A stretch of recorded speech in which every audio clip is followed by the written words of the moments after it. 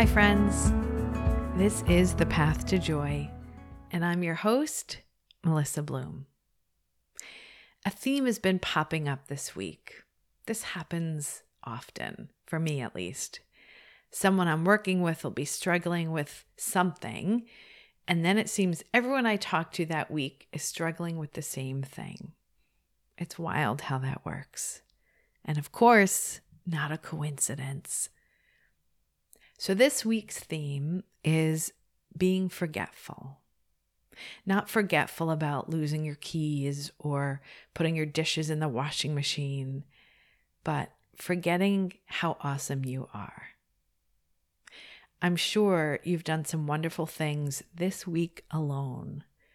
Said some kind words to a friend, lovingly prepared food for your family, said yes to something big at work, connected two people who might love working together. That's one of my favorites. Now let's widen the window. How about over the last month? Think about something brave, kind, generous you did at home or at work.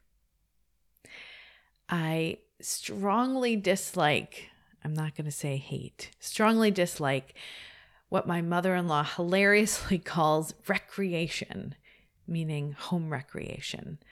I love it when she says that. Sewing, all of that stuff. My husband, Andy, lost a button on a dress shirt, and I offered to sew a new one on his shirt. And I did it because I love him, and he has so little time. And do you know what I thought to myself? Wow, Melissa, you are killing it today over sewing a button. But in general, we don't say things like that to ourselves. We hone in on all of our shortcomings, our deficiencies, things we didn't do. We hone in like a heat-seeking missile. But we aren't using our honing devices on all the wonderful things we do in all facets of our lives, big and small. Somehow this amnesia only applies to the really good stuff. We wipe the slate clean. All good deeds, accomplishments, kind gestures are immediately forgotten. But the other stuff, the stuff we regret or are embarrassed about, wish we could take back or do differently, oh man, that stuff has a really long shelf life. That stuff never dies. Why? It's habit. If most of our thoughts, say roughly 70%, are negative, we tend to think about, obsess over the negative. It's a habit. So here's the good news. Maybe it's even great news. You can break your habits. You can change how you think. So maybe today or this week, you practice acknowledging how awesome you are.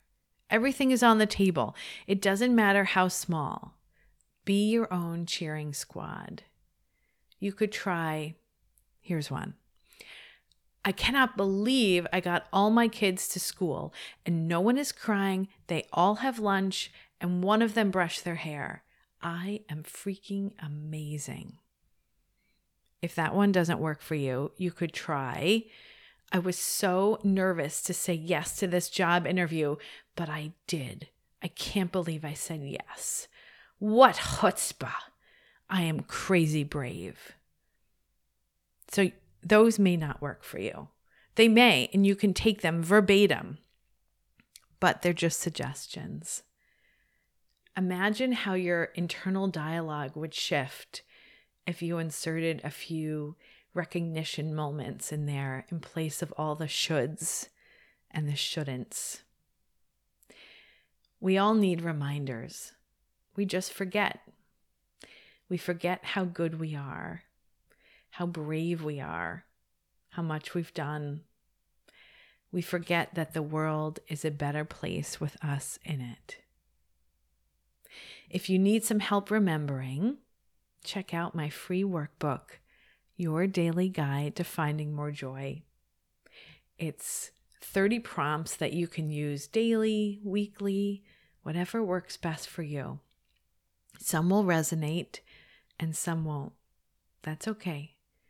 Take what works and leave the rest.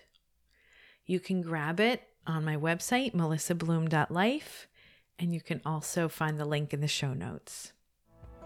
Thank you to my editor, Ben Kish, and thanks so much for listening, friends. Join me again every Tuesday and Thursday on your favorite podcast app for more episodes of The Path to Joy. Enjoy the journey.